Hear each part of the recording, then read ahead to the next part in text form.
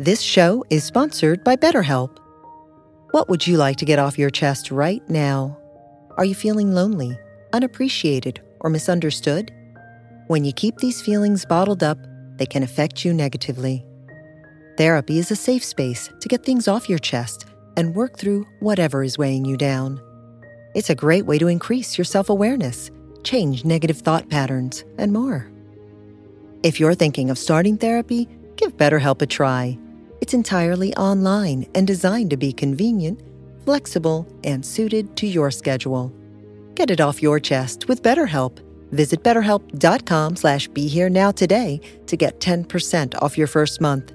That's BetterHelp, HELP.com/BeHereNow.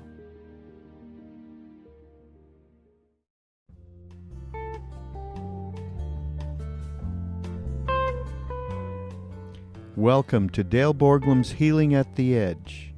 We are very happy to share with you Dale's profound insight and open heart. Please go to BeHereNowNetwork.com/Dale to support this podcast. So I would like to talk tonight about compassion. In some way, compassion is the center point of spiritual practice. Before we get to compassion, practice is very much about I paying attention to the content of my life. Compassion is where we begin to encounter emptiness or spaciousness, going beyond a contracted identification with this I who is separate, and beginning to realize even that compassion can be spelled with a capital C, that it is our true nature. That when we get out of the way, what remains there is a compassionate heart. Compassion literally means with passion. But it's not passion as we're thinking about commonly. It's more the passion of Christ, which is an old word for suffering.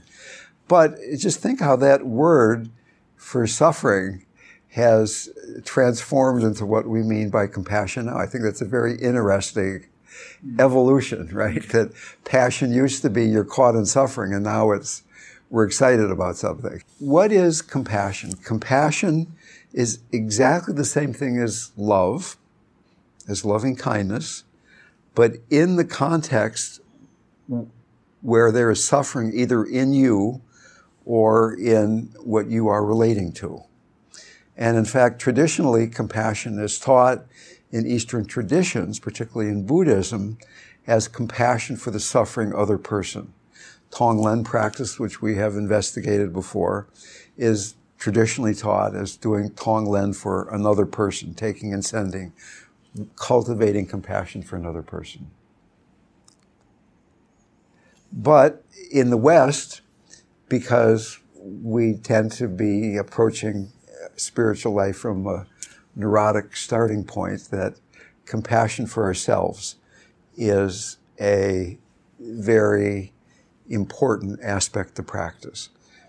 It is impossible to have compassion without previously cultivating awareness in the mind and being embodied, present in the sense of grounded and centered. So that in order to have compassion for suffering, there has to be a solid sense of self to have this compassion. In other words, you have to become somebody before you can become nobody. To try to have love and compassion without embodiment, without clear awareness, first of all, there's nobody there to be aware of what we need to have compassion for. And second of all, without clear awareness, without being centered, we will be at the mercy of the environment, so that we can have an open heart if the environment is supportive and encouraging. But if the environment is challenging, the environment inwardly and outwardly is challenging, then we tend to close our hearts if we're not centered. Many traditions, and in my life, my own personal practice, and I was a very stubborn case, still am, I guess. It often takes years, if not decades, to cultivate enough clear awareness and being embodied resting in your body, to be able to be compassionate in an ongoing way, not to be bothered by what's going on in traffic, to have compassion for people who are acting unkind or who are selfish or who are mean-spirited. We look at our political environment now. We look at what's happening to the planet. We look at what's happening to those we love. Difficult to maintain a compassionate relationship with what we see all around us and what we experience inside of us. So the first task in some way is to have compassion for ourselves. If I can't have compassion for my anger and I encounter an angry person, that person will be very challenging for me. It will be very difficult for me to open my heart to that person. If I meet somebody who is very firmly holding their opinion about politics and I'm very firmly holding my opinion about politics and I don't have compassion for the suffering that causes me to do that, it's going to be very difficult to have compassion for that other person and for really any communication to go on at all. What exactly is compassion? Compassion has certain defining qualities, as does love, the qualities of the open heart. The first quality is a spacious heart. There are libraries full of books about emptiness and spaciousness. We're not going to go into it too deeply. One can just imagine breathing the whole sky into your heart. But a spacious heart, an empty heart, means that there is not a lot of identification with I that makes the heart small, that one is able to let the heart expand. You breathe spaciousness into the heart. So even though there's suffering, there's not this small chunk of sky of mind that you're identified with. One could imagine that your heart mind, is the sky, but you're identified with who you are, so you put a window frame around the chunk of sky that's you. And if the window frame is small enough and a cloud comes into that chunk of window frame in the sky, a cloud of anger, a cloud of happiness, you say, I'm angry, I'm happy, I'm afraid, whatever it might happen to be. One identifies with the weather. One identifies with the passing cloud. If we expand the cloud, if we expand the window, that too, we do that a lot. If we expand the window frame, that same size cloud can come, and it's a very different experience. You see the cloud, but you see that there is the context of the blue sky. And we see that the cloud is moving. It's coming, and at one point it's going to be gone. It's a very different experience. And I've mentioned before that even languaging, the cloud of fear, in English we say, I am afraid, rather small window frame. Mm-hmm. In Spanish, the translation is, I have fear. In Tibetan, it's fear is here, which makes it much easier to be spacious. So that one can do a practice of, is my heart spacious? You're going through the day and you're listening to the news and you're talking to friends and you're being alone, different things are happening. And your practice going on in the background is my heart spacious? Is it closing down because I don't like the way that person is behaving, or I don't like what's going on in me and I'm really resistant to that? The next quality of the open heart, of the spacious heart, is the quality of connectedness. One, with an open heart, one is connected to others, to God, to self, rather than feeling separate. Can one be around suffering and stay connected to it? In Buddhism, we talk about the near and far enemies of wholesome qualities, and the far enemy of compassion is indifference. You see suffering, that's their problem, it's not my problem. I'm not going to do anything about that. The near enemy of compassion, as you can probably guess, is pity, where you're aware of the suffering, but you're staying separate from it. You're saying, well, that's a shame. Let me give you some money. Let me make a donation. Or maybe you should go to the chiropractor or the therapist or whatever you need to go to. But I don't want to feel connected to that because that's kind of painful. So one of the qualities of compassion is relationship. In awareness, there isn't necessarily relationship. In centeredness, there's not necessarily relationship. We're with the content of experience. But now we're moving to what is our relationship with experience moment to moment? Is it a spacious relationship? Is it a connected relationship? The third quality of the open heart, of the compassionate heart, is the quality of warmth. That's, I think, a fairly obvious one. When our heart gets cold because of suffering within or without, then obviously no compassion. Can we stay warm in relationship to suffering? And I find it really provocative to choose one of these three qualities and use that as a practice for a while. Just keep noticing the quality of my heart. It's not like I'm focusing on it. It's kind of in the background. I'm just trying to notice the absence of the quality more than I'm creating it all the time. Just kind of assuming that that's what's going on if I'm not stuck in something. And just noticing those qualities of coldness or lack of connectedness, separateness, or contractedness instead of spaciousness. Another quality that His Holiness the Dalai Lama talks about is the ability to equalize and switch yourself with another being.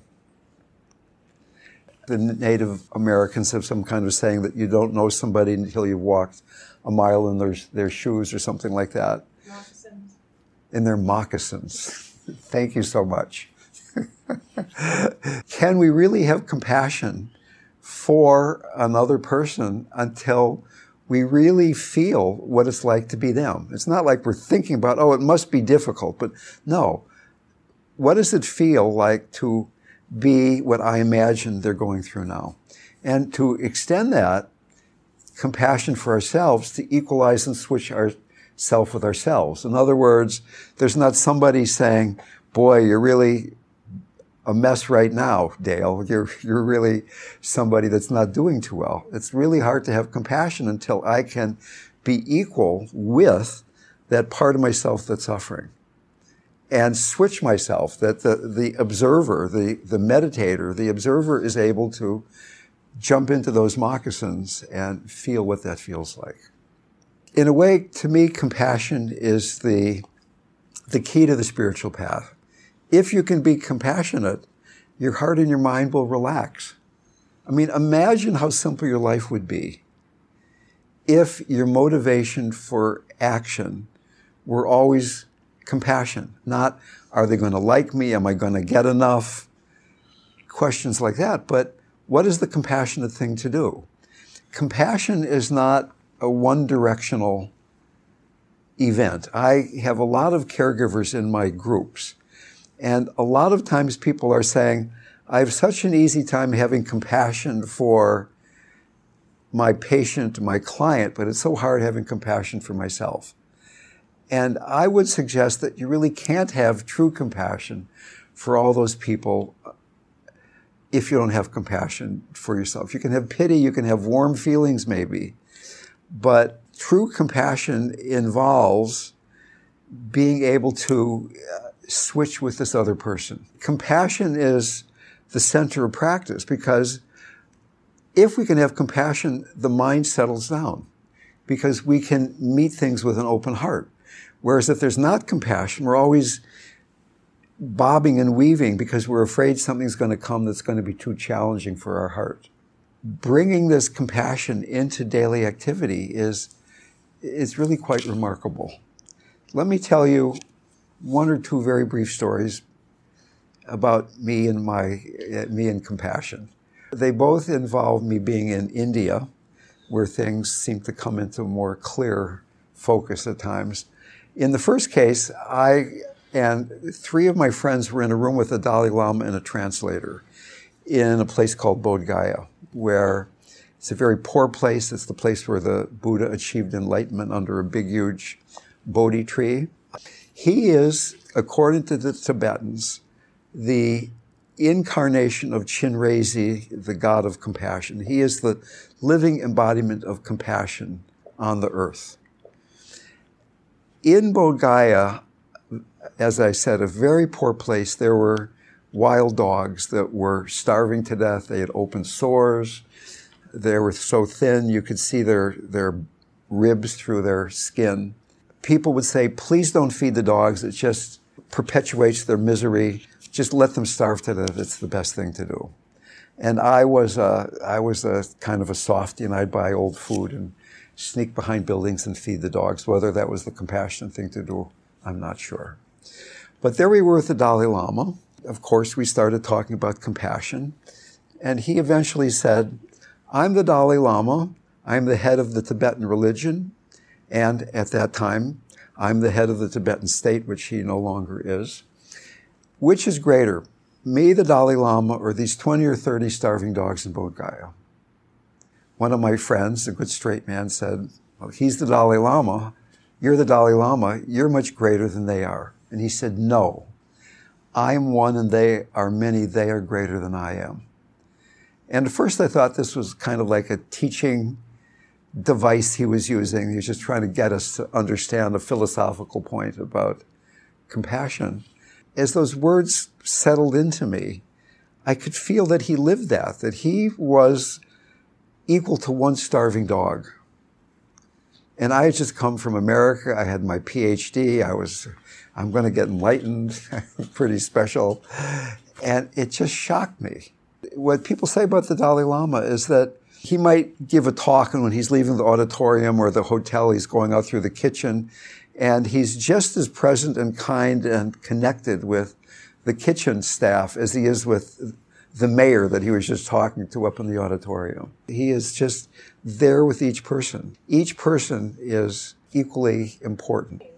Each being, whether it's an animal or a dog or a human being, it's a being who is deserving of love and compassion. The second story is I was in Benares right after I got to India, and there's a lot of beggars in Benares. It's a very auspicious place to come and die.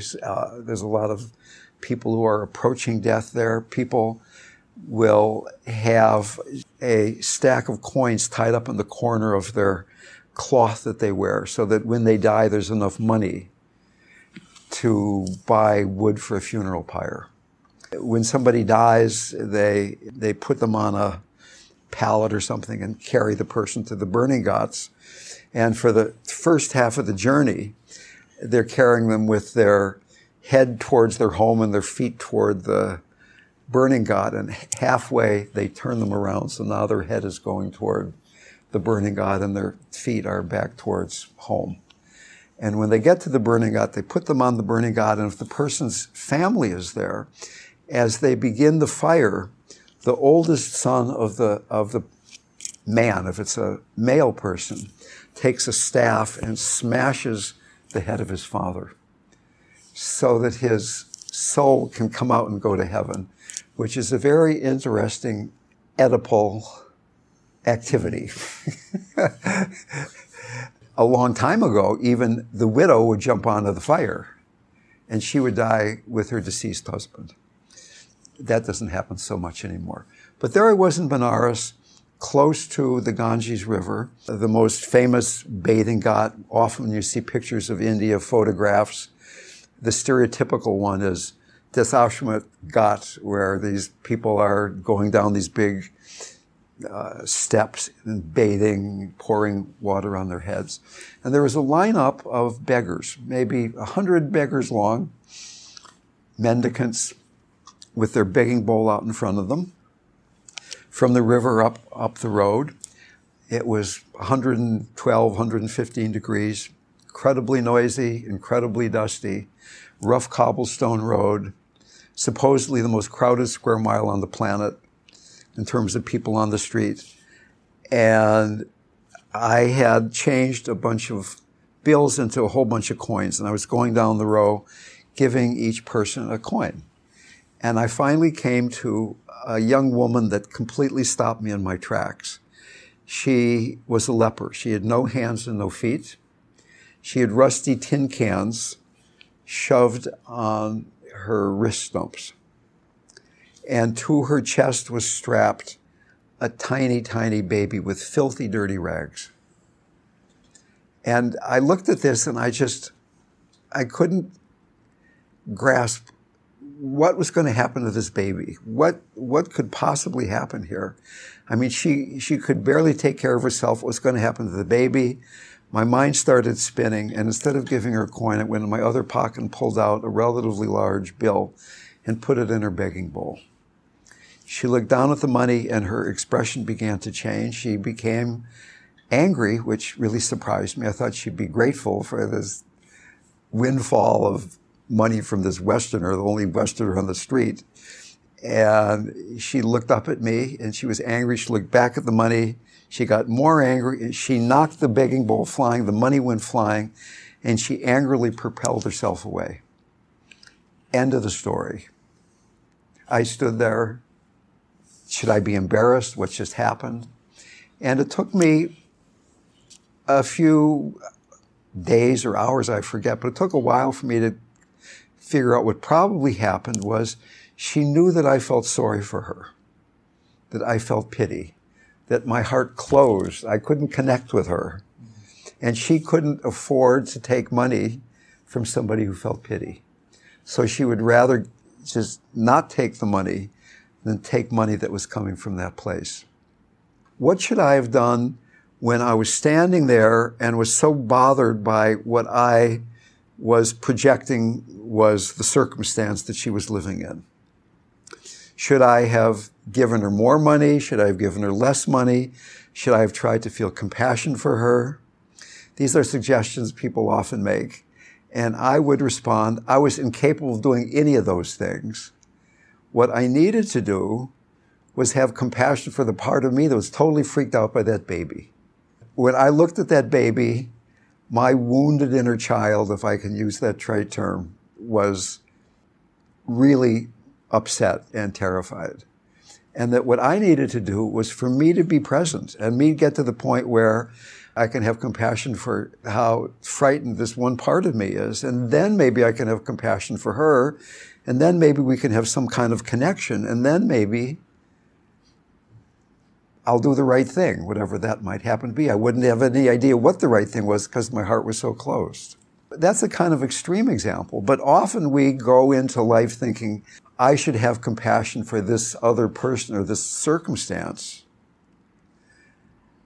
And really, in trying to do that, we aren't doing it very well at all. And what we need to do is take a step back and have compassion for the place in us that can't do the practice. A friend called me several months ago who had both of his parents die. I had helped his parents die, and he had some really incomplete business with his father. He decided during a long holiday weekend that he was going to spend 3 days of doing Tonglen for his father and see if he could heal his relationship with his father by feeling love and compassion for his father. And he tried and he just couldn't do it. He felt so horrible.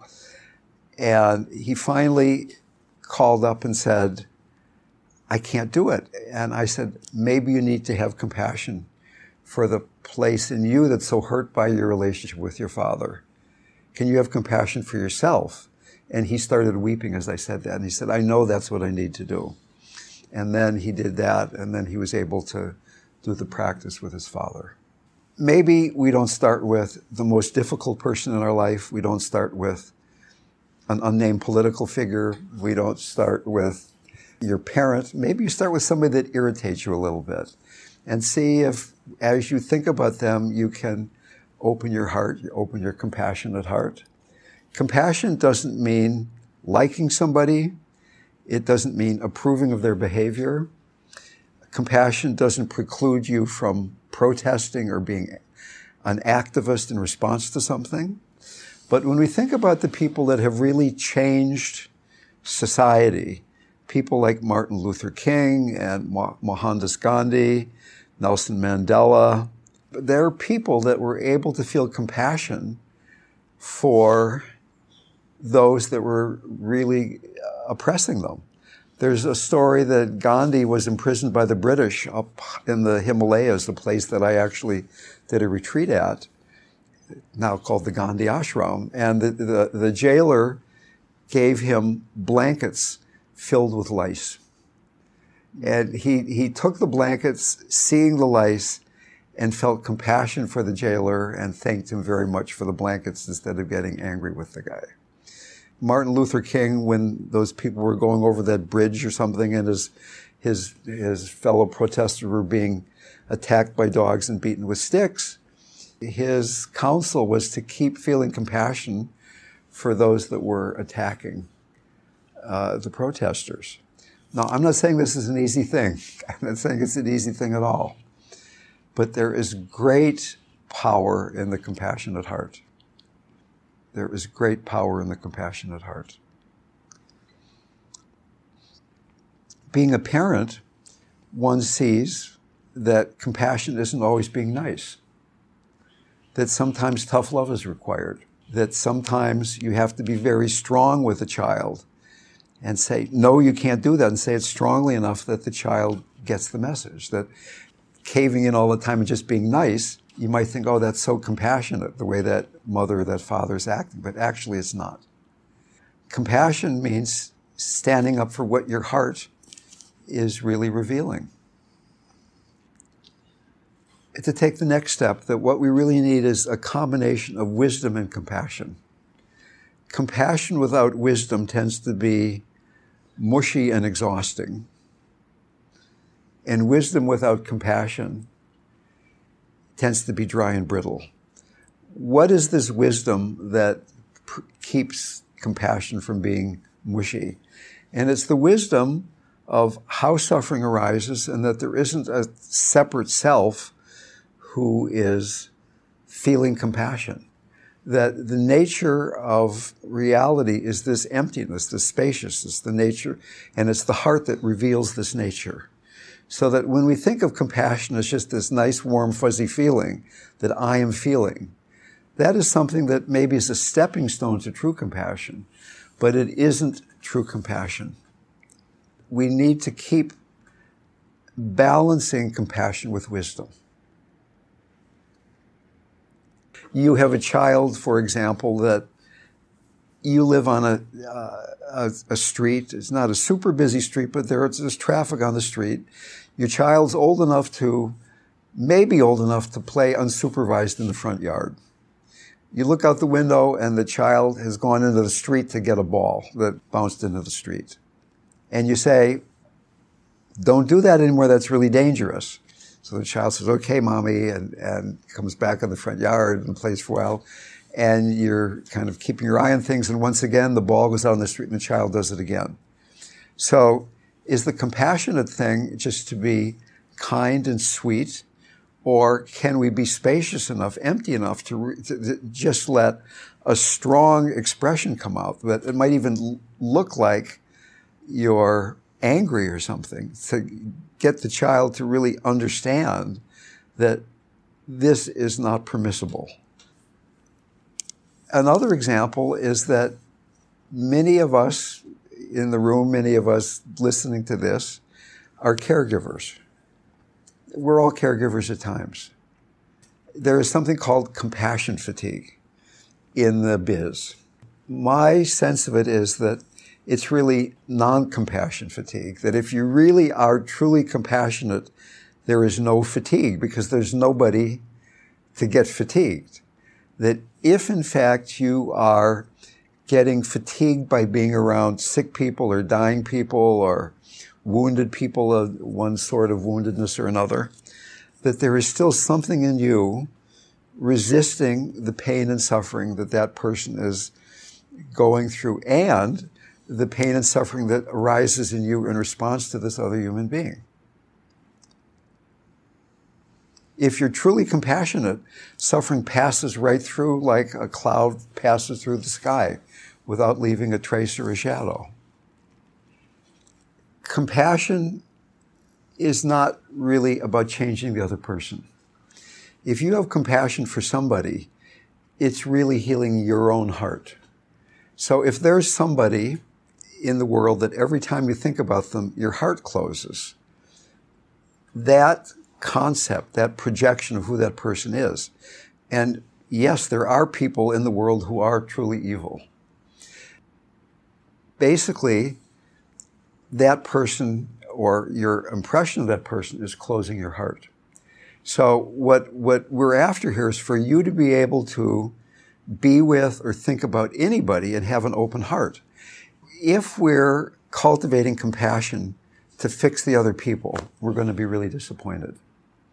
But if we're creating this heart energy in ourselves, and we are then acting, we're being an activist, we're being a parent, we're being a caregiver from the place of compassion, then the most possible healing that can happen is going to happen. And once again, the first thing is, can you be in your heart? Can you let the energy of the universe flow through you? We've even talked about the fact we can't be compassionate in an ongoing way until we can be aware and embodied in our center.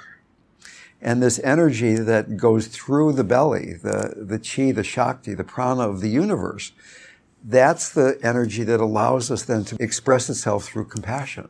You're with a person who's dying and they're having a really hard time.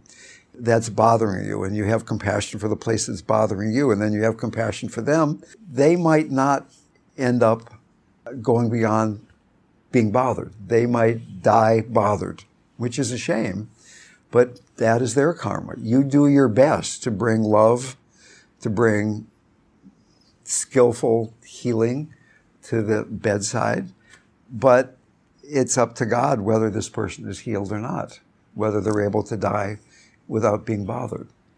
I understand that we can think about certain people that we're close to, people that we read about in the news, and we think, if I do some tonglen, if I have compassion for this person, maybe they will change. And maybe if everybody in the country beamed love to one person, maybe that person would change. Maybe it would take everybody. But maybe some people are beyond that. Who knows? Can you heal your heart and be the most loving, compassionate possible you?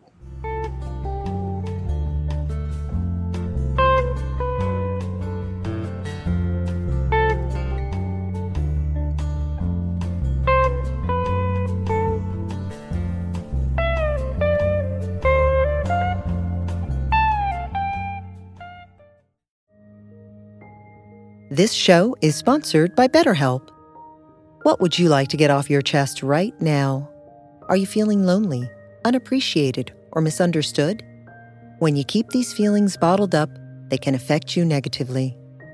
Therapy is a safe space to get things off your chest and work through whatever is weighing you down.